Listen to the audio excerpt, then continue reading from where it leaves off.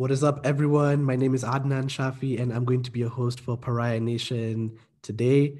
Although last season was cut short, obviously I had to go on my own personal break.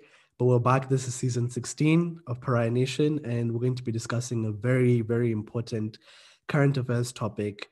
And I've decided to title this episode South Africa, a Ticking Time Bomb. We're going to be looking at the protests, and we're going to be discussing further themes around that protest and the riots as well, the looting, and essentially we're looking to explain what is going on in South Africa. And I have two guests over here who are actually located in South Africa. We have Leila Bera and Dashan Naika. We'll just start off with Leila. Could you please introduce yourself and tell us a bit about yourself and what's been going on? Yeah, what's up, everyone? Unfortunately, we did lose Layla in this podcast due to technical issues. So, if possible, we're going to see if we can feature on a future episode in regards to South Africa. But for now, we're just going to introduce Dashin and get right into the episode. Hope you guys enjoy. Thanks very much for having us on the show today, Adnan. My name is Dashian Naika. I'm an academic and writer from Durban, South Africa, but I have been living in Joburg for the past 5 years. As Leila has said, just to contextualize and frame what's been happening over the past week, South Africa has seen its worst post-apartheid protests and riots over the past week. It's spread from KwaZulu-Natal to areas of Gauteng and resulted in widespread damage to property and key infrastructure such as highways, logistics warehouses, and communication towers as well. Yeah, thanks to both of you for finding the time to come on.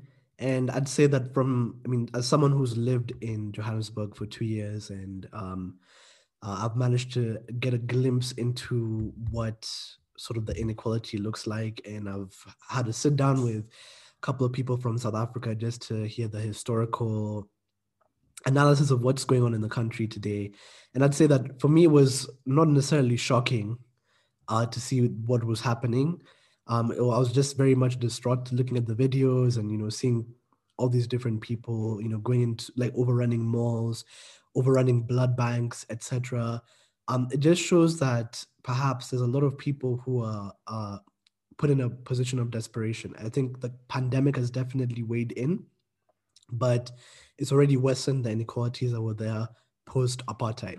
So I just want to know from you guys as people who are already in South Africa, what specifically happened, and this past week, and what was your reaction when it first started, and has anyone do you know anyone who's been caught up in this, and like what have the experiences been like? We just want to get first person experiences of what's going on in South Africa. So, guys, we are back. Unfortunately, we did lose Leila due to some technical issues.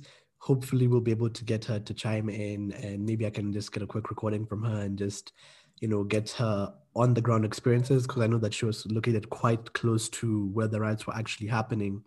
But I want to briefly just go back and perhaps ask Dashin about his experiences on the ground. So, you're located in Johannesburg, where it wasn't as heated as, for example, in KwaZulu-Natal. So could you just tell us the nature of the protests and how they kind of transformed into riots and the looting? So what exactly happened in Joburg this week? Yeah, so just to provide, I think, the timeline of it and the sequence of events that have led to this. I think for some time, what has been hinted at by people in former President Jacob Zuma's network is, as Carl Niehaus, the spokesperson for the MK-MVA, said, all hell will break loose. What's funny now is hearing him being admonished for such statements and him saying that it was merely a warning rather than a threat for what would happen. But we did see that emanating somewhat after Jacob Zuma handed himself in to the police. What we saw initially was protests that then changed somewhat into attacks on property, into looting that began in KwaZulu-Natal. And then in Gauteng, I think very much a reflection of South Africa and South African politics is that the first and most severely affected areas are Black townships.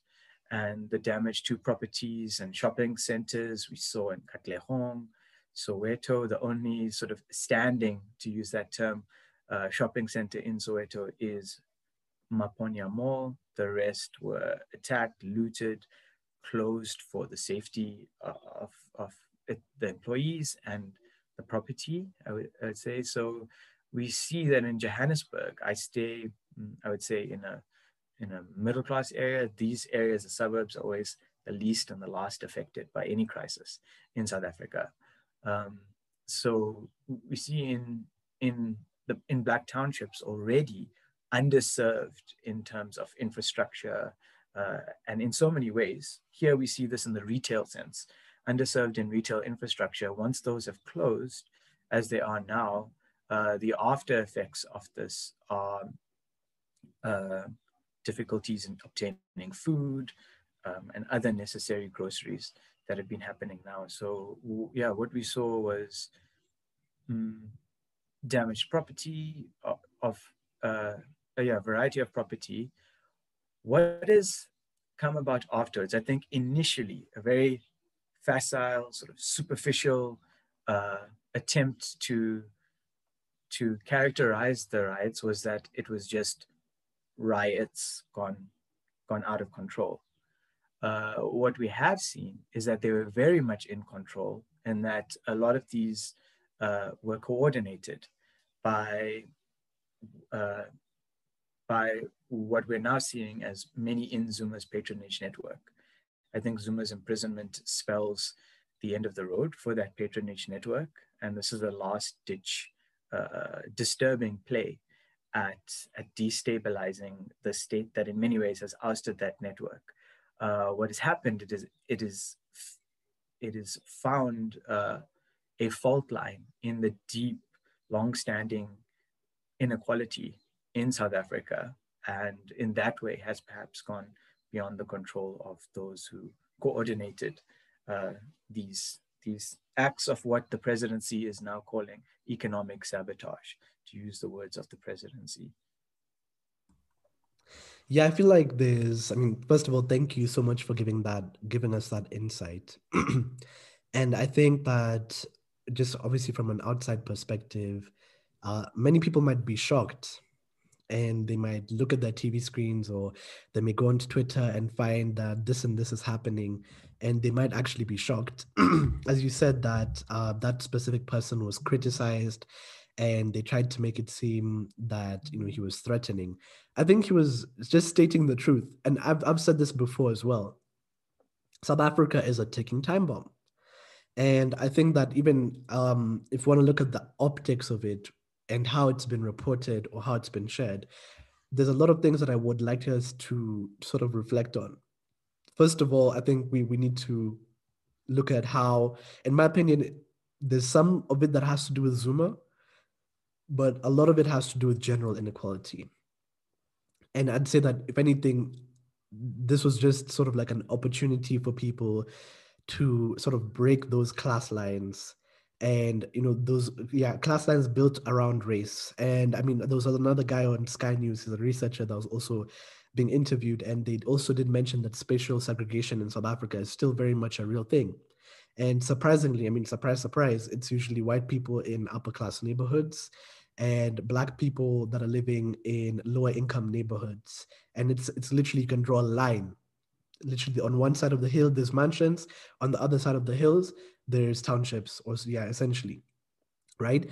So I think that there's so much that needs to be unpacked. And even specifically, I wanted to ask your opinion on this spin that some Western news outlets have taken, and they've tried to make it seem like an ethnic violence sort of thing. So they're saying that, what this is, I think it was the Zulus who are in support of Zuma, and this could have been one of the reasons why they're taking to the streets. I mean, what are your thoughts about that?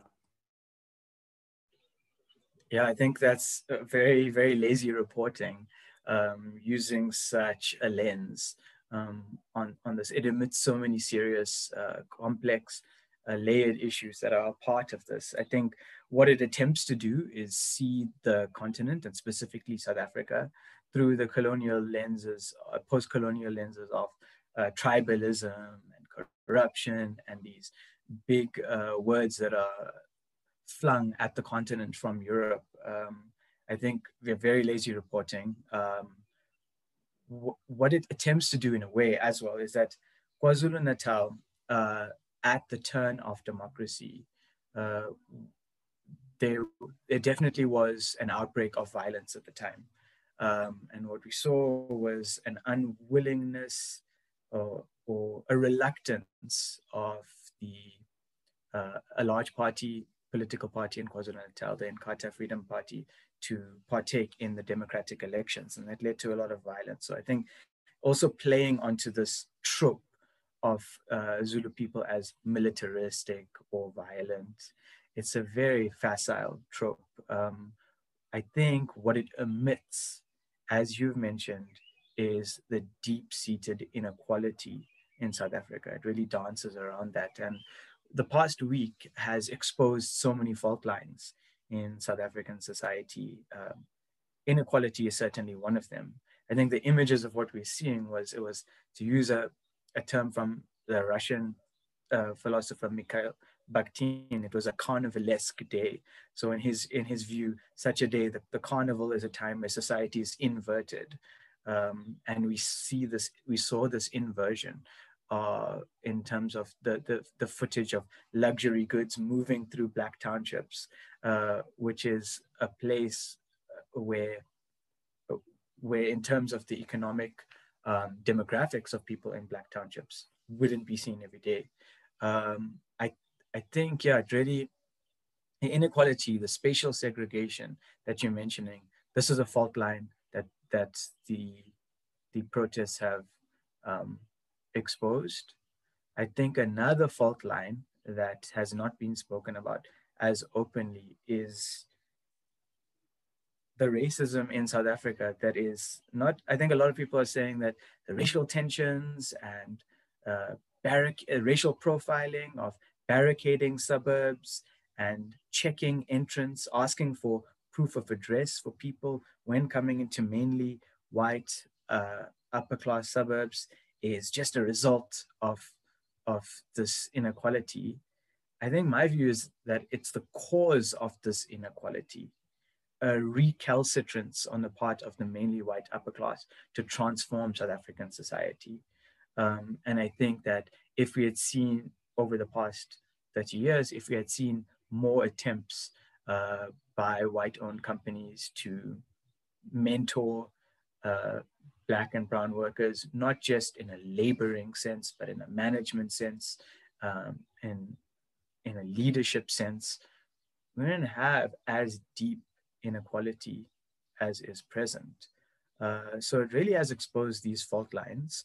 And I think it's look in the mirror time for many, many South Africans, especially those who live on the tiny slice of privilege that South African society offers them. Tiny as in a small percentage of the population, but large as in it offers so much access, opportunity, resources, and wealth. Looking back to the most, I think for me, the most startling statistics of the 1913 Natives Land Act, where 8% of South African land was given to 70+% of the population. That inversion of almost 7 to 70 is a real symbolic reflection of inequality in South Africa. Yeah, and I think that if you look at it from a lens of inequality, it actually starts to make more sense. And I think people need to realize when people say that, oh, apartheid ended 30 years ago, any historian, any sociologist, or anyone that is dealing with or studying social contexts knows that 30 years is not a long time. It's the blink of an eye.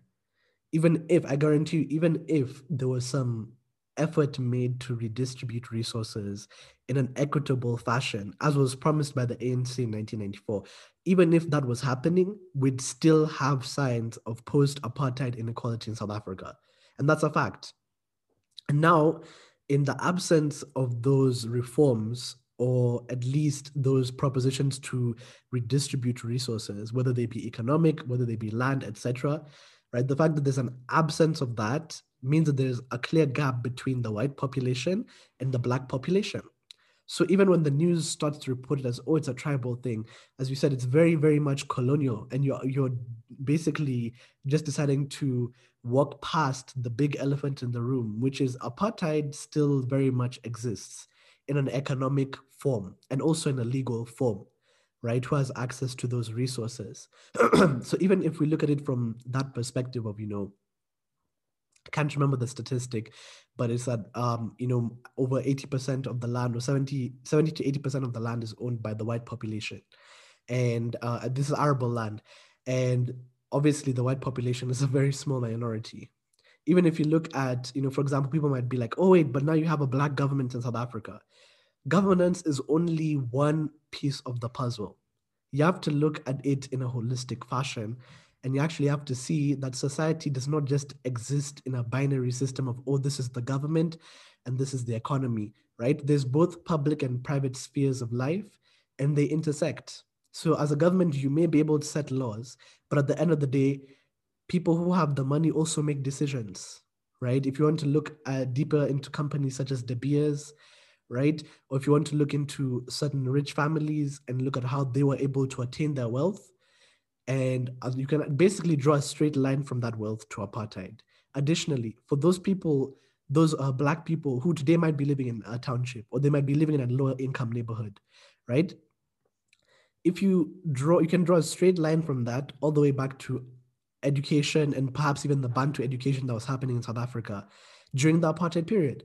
Because if you think about it, you can't just say that the laws have changed if society doesn't keep up with those laws. You can't design laws for a post-racial society when the effects of racism still exist. You can't expect it to work, right? Because if people were educated to the same level as white South Africans just before apartheid, we might not have been having this issue today. But people who are deprived of that necessary education came out, and they had to perhaps get, that's when you start to see class stratification, right? And many of the rich Black South Africans, many, not all, but many are actually involved in government and not the private sphere. So this is the key thing we need to look at. And I feel like if we want to go back to how people were reporting it, I think it was quite lazy as well. I mean, there needs to be quite a bit more of, some analysis given to, the social stratification that's happening.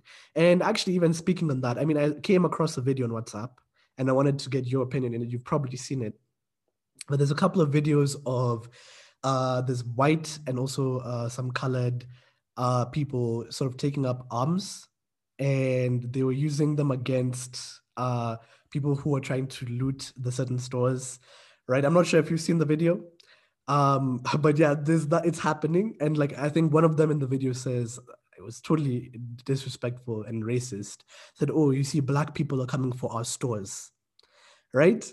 And yeah, that's basically what was said.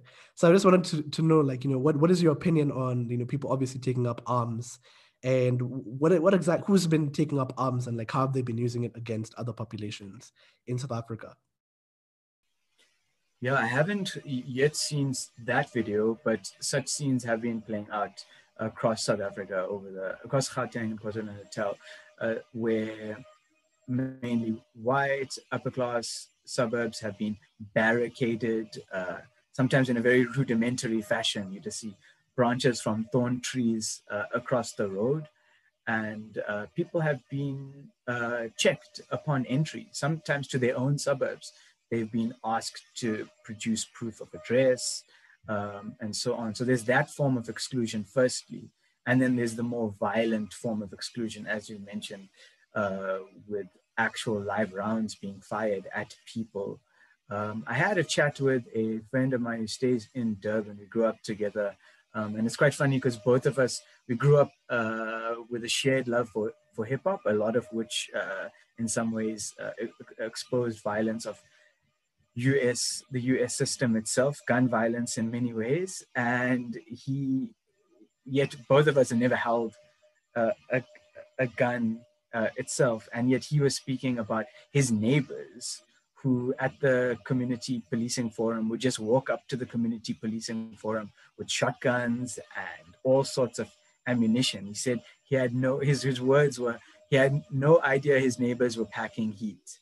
And I think in a way, what he mentioned was it's an opportunity for sort of for such people now a seeming justification for their violence against Black people.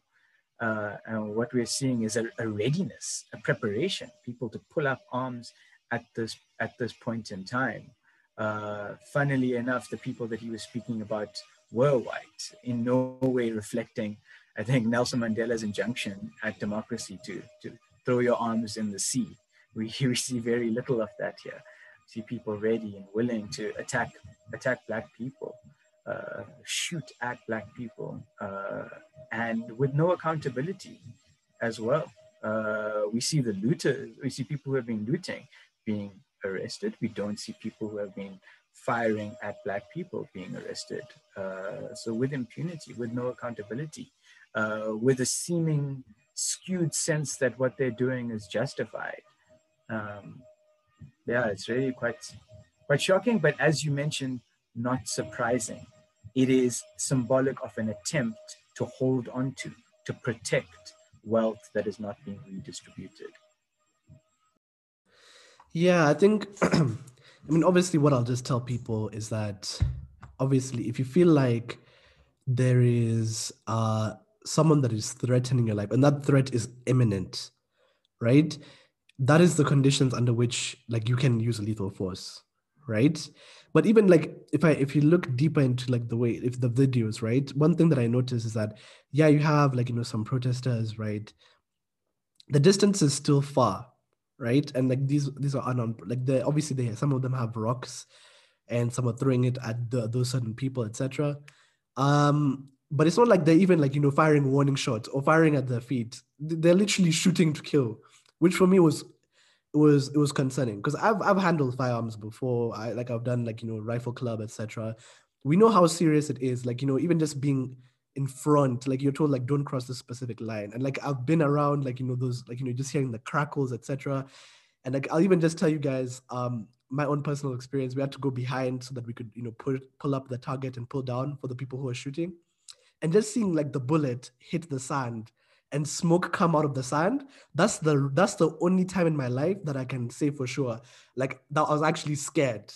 Like, some people you just see in the movies, someone gets shot, whatever. But people don't realize how serious, even getting shot, or like not even just getting shot, if a live round passes like your arm, like doesn't touch your arm, you can still get a burn. Right. So these guys were shooting directly at them. No warning shots, no nothing. Right. I think for me, that's something worrying, right? And as I said, like, if someone is there's an imminent threat to your life, that's when you can obviously use lethal force. But it's just a bit concerning, as you said, that, there's a certain class of people who are probably even using those guns for like game hunting, etc. That very upper class sport, right? That preparedness to be able to go and just like, fire live rounds at people, not even just warning shots. Like that for me was concerning, right? But also it speaks to, the South African Police Department and the fact that they were understaffed. And they literally said in some areas, like, we're not going to be able to help you. You have to defend yourself. So obviously, yeah, I understand, like, if there was any sort of threat, like, lethal force should be the last option. But these guys are just literally trigger happy going for it. That's one of the things. It's a bit more complex than just saying, okay, yeah, you can defend yourself. But obviously, even in self-defense and a court of law, like you have to show and like prove that was literally, you had to take that option. So I think for me, it's just, once again, it's really literally highlighting those inequalities that we talked about, and the right across race. Because the people who are doing this, it was usually white people who are bearing those arms, and also it was colored people who also were bearing those arms, right? And For me, it just speaks to a larger question of, when Frantz Fanon brought up this idea of, if you have a system imposed by way of violence, you have to, use violence to undo that system. And he speaks about that when he's talking about colonialism.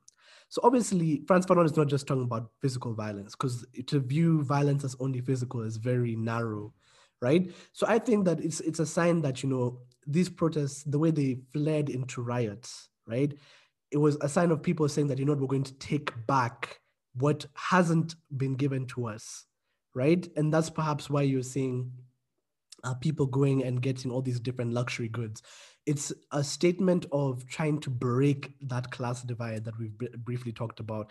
And that's why I mentioned South Africa as a ticking time bomb. And if the government doesn't act quick enough, and I'll go back, I'll refer to Julius Malema interview that he had with, I think it was TRT, right? When he said, although I first misunderstood his statement, he did say, we're not calling for the unsolicited violence against white people yet, right? I didn't understand what he was saying originally, but what he was perhaps alluding to was a race war. And after seeing what has happened with these riots and obviously the responses, whether they be justified or not, right? For example, if someone had their life was under threat and they used lethal force, right? That's different. But regardless of, it is entirely possible that a race war in South Africa could break out along class lines. And I don't think it's something that's far-fetched in my opinion, right? And obviously, this is subject to what the government decides to do. And obviously, you've seen, like, the EFF has been gaining more support. It's showing that people are not really, following the ANC's logic anymore of, this is what we're going to do.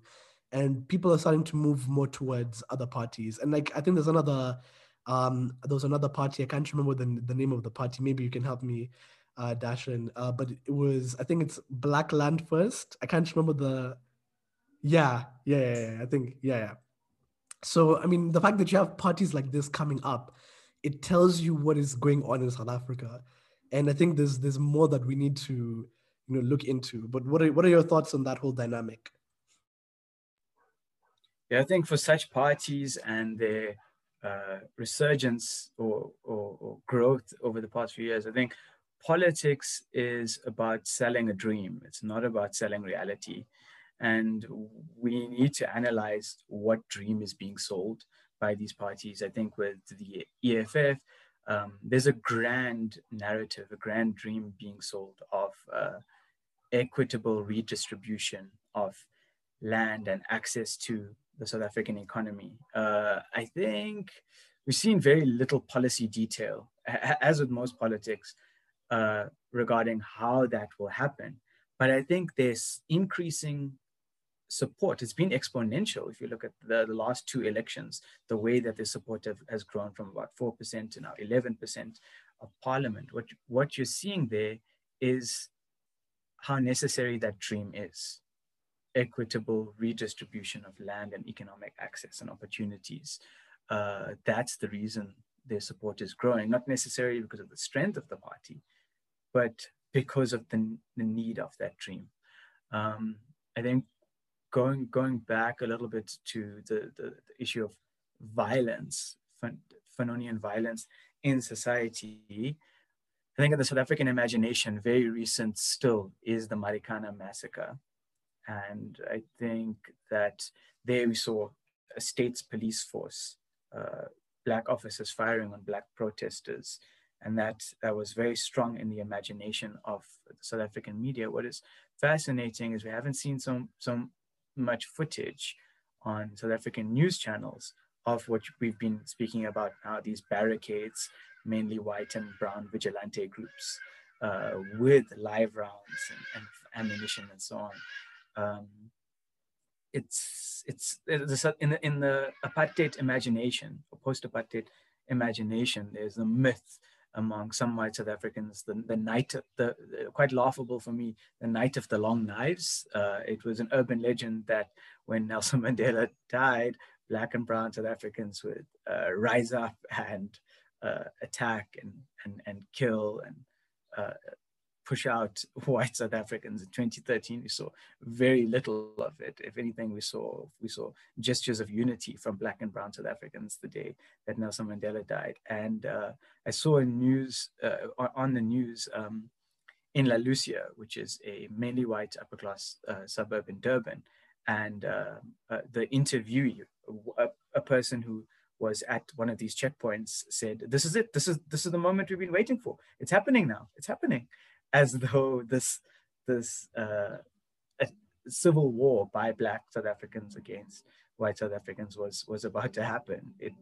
But if you look at South Africa as a whole, if we just zoom out a bit, I know we've been very heavily zoomed into these protests. If we just zoom out a little bit, what we're seeing is 2 provinces out of 9 that have been affected, very minuscule compared to the rest of South Africa functioning quite according to its everyday realities.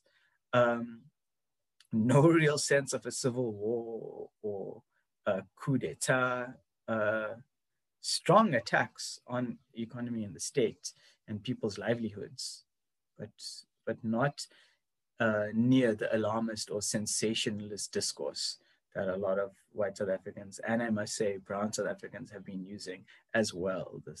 It's a humanitarian crisis.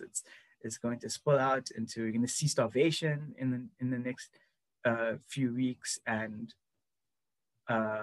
what's fascinating for me is it's because it's the first time that these white and brown South Africans have had their own everyday realities destabilized a little bit. Oh, you have to wait a few hours for a loaf of bread. Some people in South Africa have to wait days for a loaf of bread because they don't have the money to buy it. And what we're seeing here is the first time they're touched, and then big stories now, big drama. You know what I also find interesting, and if you want to look at it from an international perspective, I am actually, this sort of links to this idea of Black unity and the fact that a colonial order is an international order, right? People think that it's often something that is just isolated to a few countries, but I think this example that I'm going to bring up is very pertinent and very worrying, right? Because it shows how people want to push their own agendas. So I actually recall Fox News reporting, and they actually chose that clip of people bearing arms, and they were essentially shooting at the rioters, right? The live rounds, and etc., right?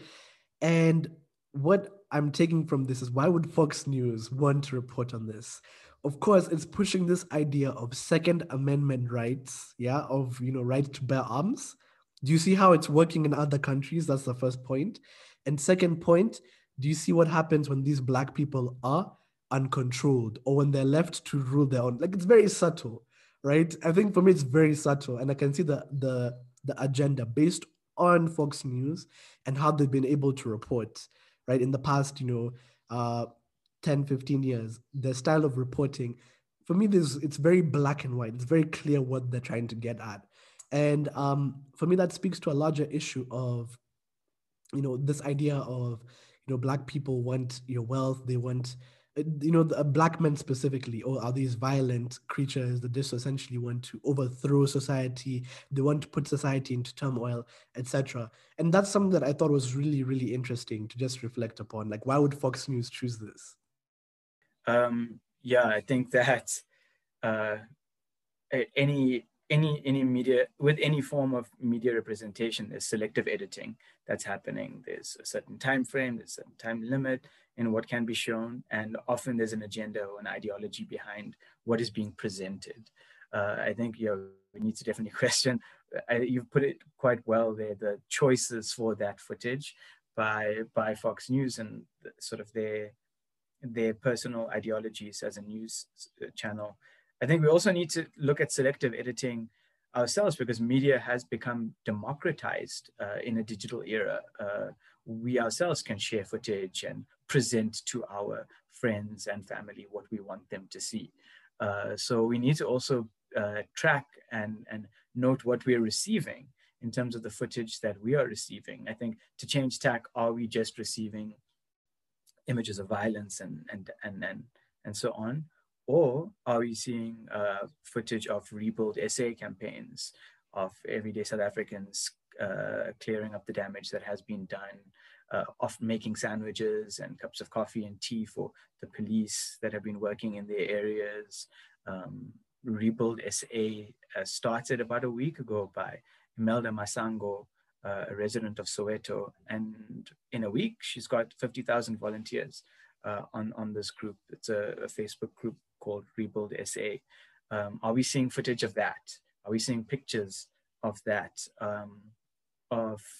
Which in many ways challenges that racist colonial narrative of uncontrollable Black people. Here we see a sense of unity, of togetherness, of care for community in a lot of these cleanup SA and Rebuild SA campaigns that have begun. We've seen in with Rebuild SA construction firms offering free services to small business owners to rebuild. Everything from that to yoga services being offered to help people deal with some of the trauma or tension over the past few days. So yeah, where do we see, when will Fox News talk about Rebuild SA, I suppose is the question. And also I think for us as media producers ourselves, we're not just media consumers, we share. So what are we sharing? What balance are we offering to the narrative as well? That's a very good point. And if anything, what I've noticed about Western news channels specifically is they try to centralize the idea of calamities, poverty, violence, and poverty as well. Just they try to centralize it on the African continent as if we are the only ones with issues, which I find is so problematic because I don't think people really understand, for example, the way they'll report on this compared to the way you will report on something like the Capitol being stormed by majority white people, keep in mind, with guns, right? Imagine if that was an African country, right? I mean, imagine if that was an African country. Even you can see the way, I mean, they'd just be like, oh, rebels. They literally call them, like, look at the terms they'd be using: rebels, terrorists, right? Storm a government building in West Africa. And then they will deliberately, like, leave out the country's name. They'll just say West Africa, or they'll say Ghana, and they'll use really violent pictures, like, But here you can clearly see the way they tried to soften it because it's an embarrassment, right? Even when they were reporting about Black Lives Matter, only focusing on the riots. And it was, I mean, there was a statistic, I think it was from a New York Times, research editorial, and they concluded that only 7% of those riots the protests turned violent, right? So why was there no reporting on that? And also, why was there no reporting on the people who are trying to run through the crowds with the trucks, right? And I was also speaking to someone else. Her name is Sasha Wharton Hood. She's quite prominent in the activist scene in Cape Town.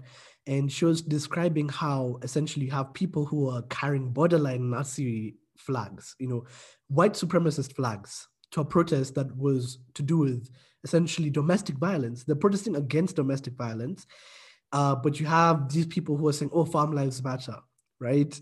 And it has nothing to do with the discourse surrounding, domestic violence, right?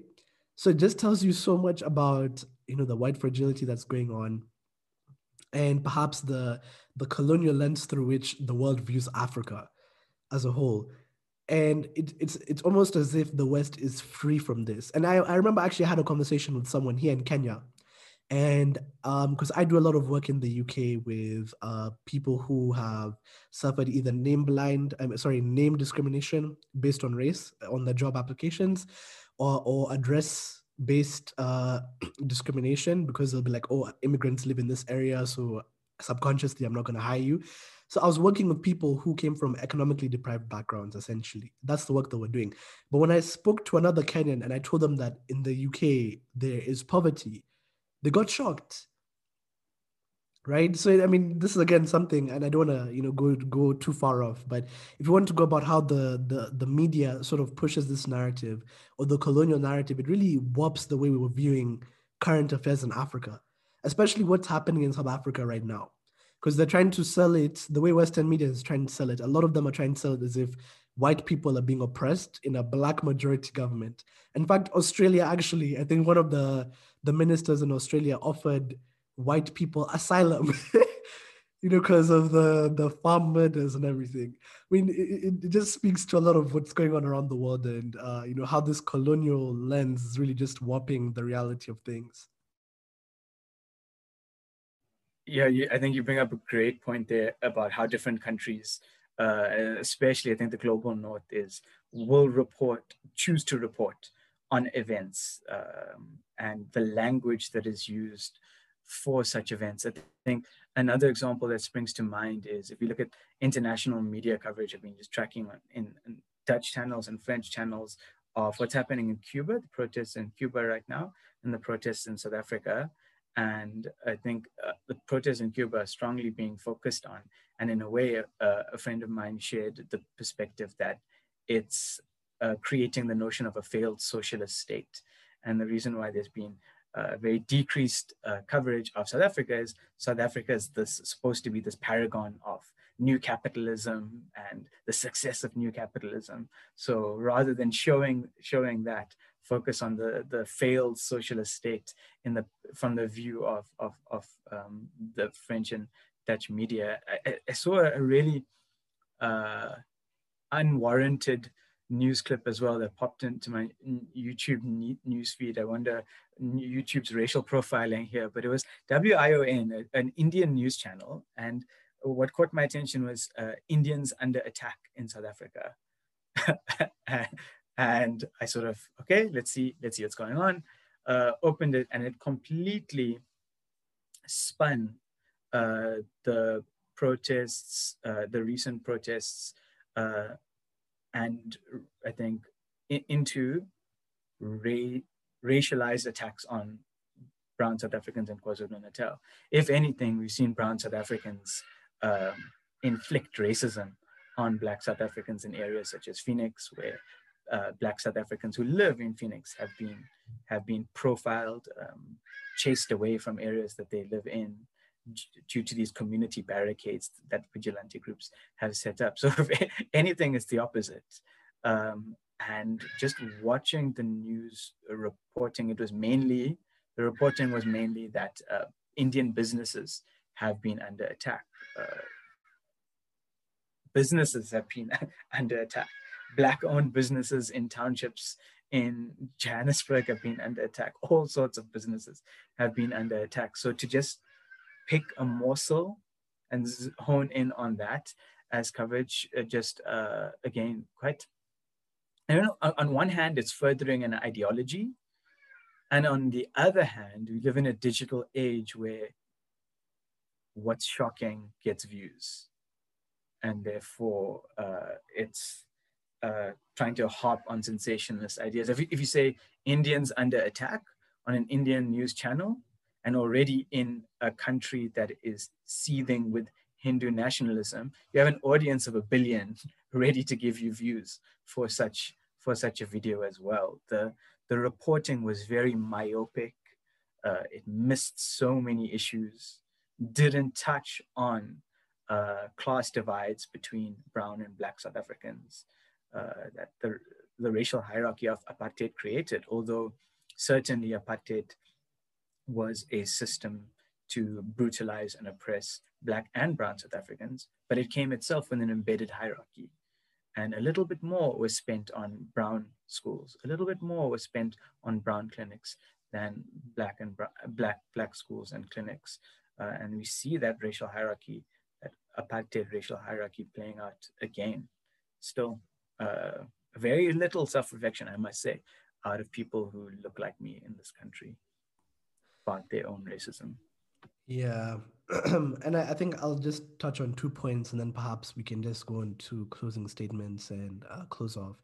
But even if we refer back to the video, I like the fact that you brought up that the ideas of, oh, Indians are under attack, right? And I mean, in that video that we're talking about, where the guy was like, oh, Black people coming to loot our businesses, right? And keeping in mind these guys are also Muslims, right? Because I'm also Muslim, right? And obviously Islam is categorically against any form of racism.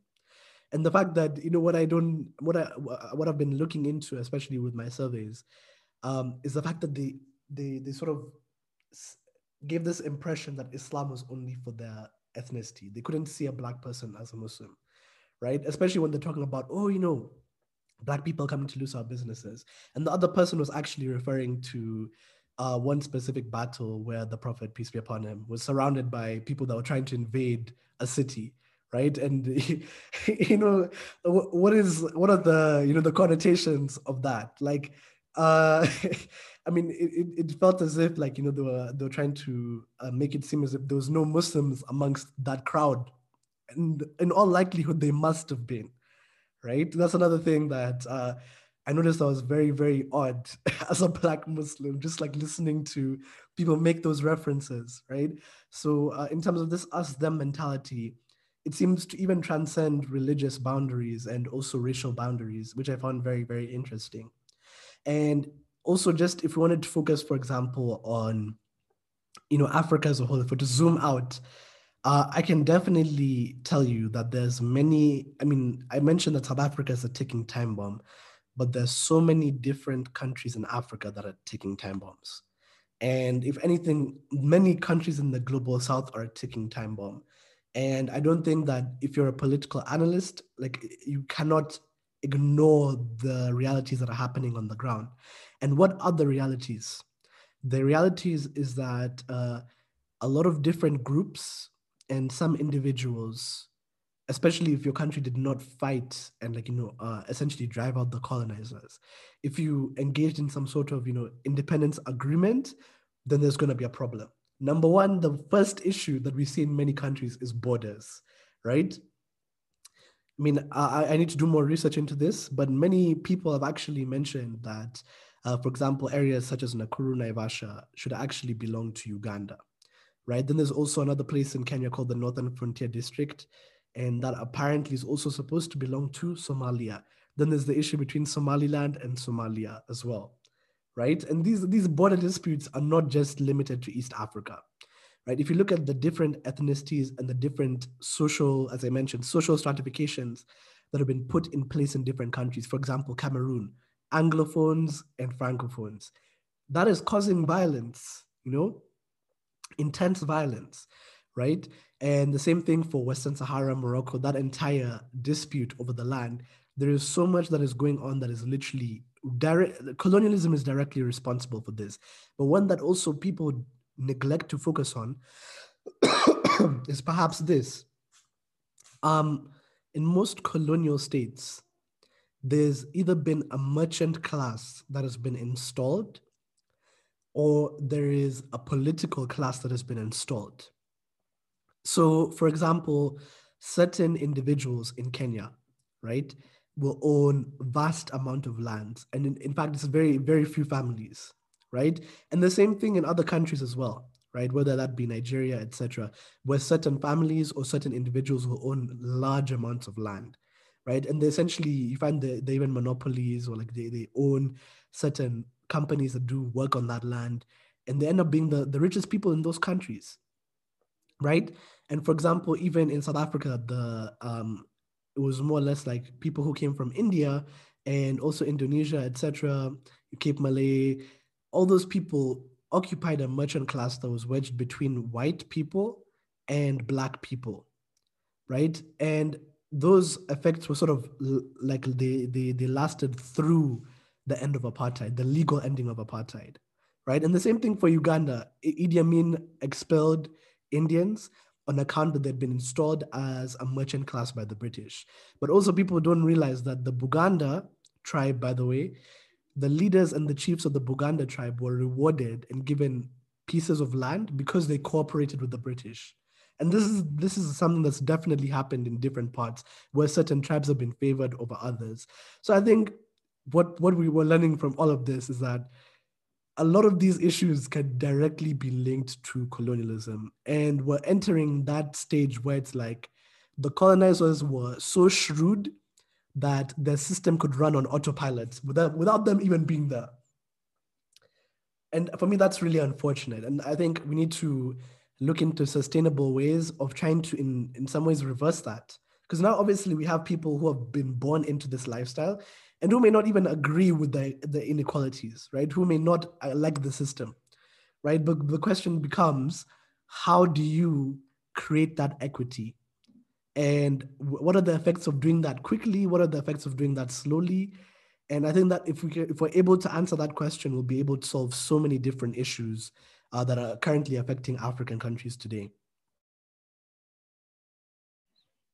Yeah, I think what we're seeing over the what we're seeing in a way is also, I just want to take you back to the idea of the colonizers being shrewd. In South Africa, there's also the sense of in apartheid spatial planning and so on, that being very foresighted and having a long legacy. I wouldn't want to give the planners of apartheid or colonial structures the label of being shrewd. I think they were not intelligent enough for that label. I think rather what it shows is the strength of habit formation and inertia of systems.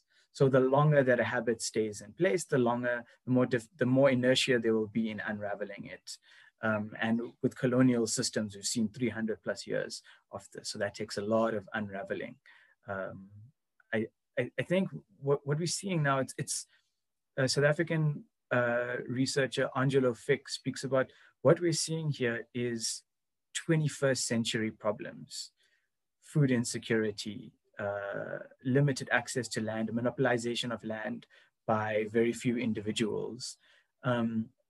These, I think, are also the failure of a capitalist global agenda, which has just stretched inequality to its widest limits, where we live in a world where people don't have access to the land that they are working and farming on, but we have people that can go to space and have a party in space just because they want to. That's how far this inequality has been stretched. People who don't have Earth and people who have so much Earth they can go to space. So I think Angelo Fick just mentions that these are 21st century problems, what we're seeing now. And the 21st century has been marked by a colonial capitalist agenda. So this South Africa is this ticking time bomb, as you've called it. And as you rightly said, it's not the only ticking time bomb. That self-reflection that I was speaking about earlier needs to be picked up by a lot of people throughout the global South, because this turning point, there's so many strong opportunities for people in the global South now to build and flourish. We're seeing a move away from fossil fuels and energy that relies on such sources. Think about the global South and the wind, the solar capacity that so many of these countries have. Morocco is taking a leading step in that 30% or so of the energy is already moving towards solar and wind.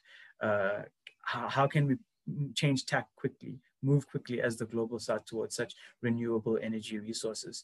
We're seeing the failure of GMO cropping and mass scale farming, seeing a return to indigenous organic methods of farming. How can we revitalize that knowledge that the global South has about biodiversity of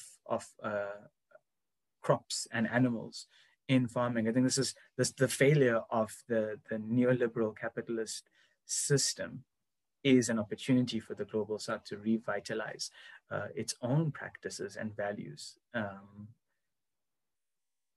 So ticking time bomb, but I think we have the ability and capacity to defuse. Do we have the will, given how strong the inertia of the system currently is? Yeah, thank you so much, Dashan, for being able to make it on today. And thank you so much again for your insights, your unique insights. It's been a learning experience as well for me. And in closing for me, I'll perhaps also just clarify when I mention the idea of shrewd. I did not mean it in any sense of being a compliment. I think it just comes from a place of deep-seated evil. Because, the interesting thing about difference is that difference can be either a source of understanding and cohesion and community, or difference can be the source of discord, right? And violence. And that's exactly what they chose to exploit. And I mean, it's been really interesting for me seeing how those systems were not just unique to certain parts of Africa, for example. When I did my podcast on connecting the colonial experience, I was able to get a couple of indigenous people from the US and indigenous people from Australia to see what their experiences have been like in those specific spheres. And I think that um, just observing colonialism as a whole on a global scale, it truly tells you like the limits, or like, you know, how far people are willing to go to secure profit or to secure that comfort, or just to emphasize that superiority complex of theirs. And I like the way you mentioned, for example, that idea of people becoming so rich or having so much earth that they could go to space. Because for me, it's so shocking. And like, you know, people think that this is something, the idea of a free market, right?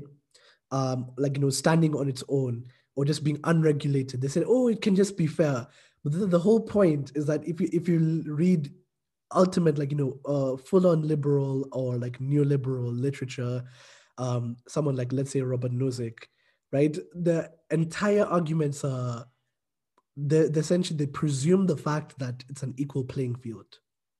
Even if you read someone's work like John Rawls, they acknowledge that inequalities can happen, but they've literally colonized the literature because it's not the same. It's not the same. Even if you want to look at African countries today, I've had the privilege of looking at the effects of colonialism in the modern day world, and how till today the inequalities that we're seeing on an economic level, especially from an international point of view, are directly linked to trade agreements and infrastructure gaps that were caused by colonialism. And this is exactly why there's this idea of foreign aid, why it's not working, all these different things. And the thing is, I mean, perhaps I'll do an episode on this, but leaders of the world came together to actually try and stop that. I mean, that's why you can go into 1970s, you can see the oil producing companies decided to raise the prices because they were like, hey, no, right? If you don't want to give us this opportunity to determine the prices of our commodities, then we'll do this, right? And like, you can clearly see, obviously, you know, unfortunately, that plan wasn't able to work because of, again, divide and conquer. I will do another podcast on that, but just seeing how these colonial systems function, it's really been really interesting for me to just look into that. But it's also quite kind of depressing, and just like looking at how we can be able to reverse what's already happened or just do some form of damage control. And that's possibly something we'll look into in the next episodes. We might also look into, you know, other current affairs issues. But once again, guys, thank you so much for listening. And I encourage you to do more research on South Africa. And as usual, talk to people who are on the ground, get those authentic perspectives, listen to those balanced narratives, and try as much as possible to fight your own individual biases when reading on the story. Thanks again, Dashan, for making it on. And we're going to end the episode here, and we'll see you next week.